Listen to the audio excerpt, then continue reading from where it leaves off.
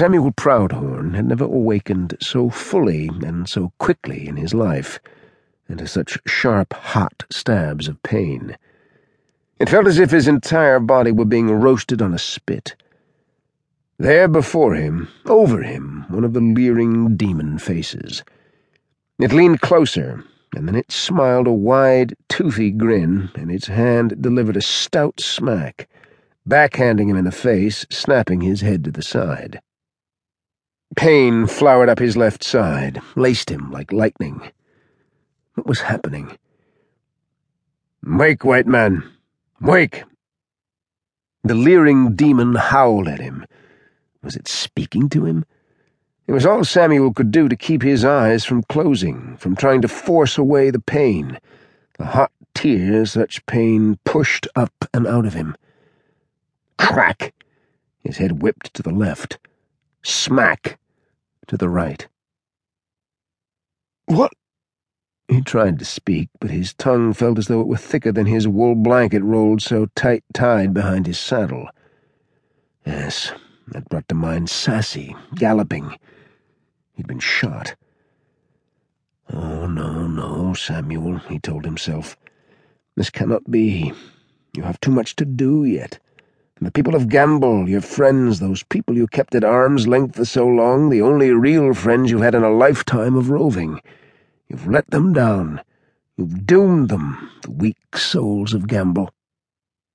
Seconds later, a great gush of water poured over his face, and Samuel spluttered and coughed, jerking himself side to side. But he was held down by something. The spastic thrashing hurt. Yet the water had helped clear his mind, and what he saw made him wish he'd stayed incoherent. Two Indians stared down at him, their decorated buckskin clothing and faces offering a confusing sight of color. The stink of them as they moved closer was the smell of animals, of raw, musky rage, sweat and anger, and wood smoke and blood. How many were there? Just the two?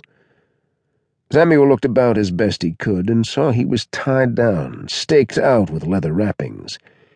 His eyesight began to cloud, limiting what he could see. Soon he tasted a warm wetness on his lips, knew it was blood, perhaps from a wound to his head. The demonic Indians murmured among themselves. Samuel could see two now, both men, and their prodding, kicking, and laughing had begun to enrage him. He gathered a shout and tried again, and got it half out before one of them drove a hard, tight fist into his mouth, snapping his head to the side again. Behind him, a cry arose, and Samuel, weak as he was, tried to look in that direction. He saw one of the men standing beside a horse. His horse, Sassy. She still looked to be upright, unharmed. What would become of her? Stop thinking like that, he told himself. Figure a way out of this. The Indian held aloft his bottle of whiskey, still mostly full. Samuel hadn't allowed himself to indulge in its splendors these past nights on the trail. Now he wished he had, or else had dumped it out. But the Indian hooted and gasped with the fiery rush of the rough whiskey. "White man, what do you want here?" Samuel turned his head back to face the man looking down at him.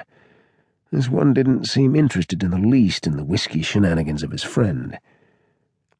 "This is not your land, not your people, and yet you whites come here, take everything that we have, and leave nothing for us but death and sickness. No more, white man. We will go into tomorrow without you." "I don't want anything," said Samuel, trying to shake his head. It seemed important to convince this man that he wanted nothing but to live. That he would leave here forever, never come back, would gladly forsake the gold, all of it. He would leave here forever.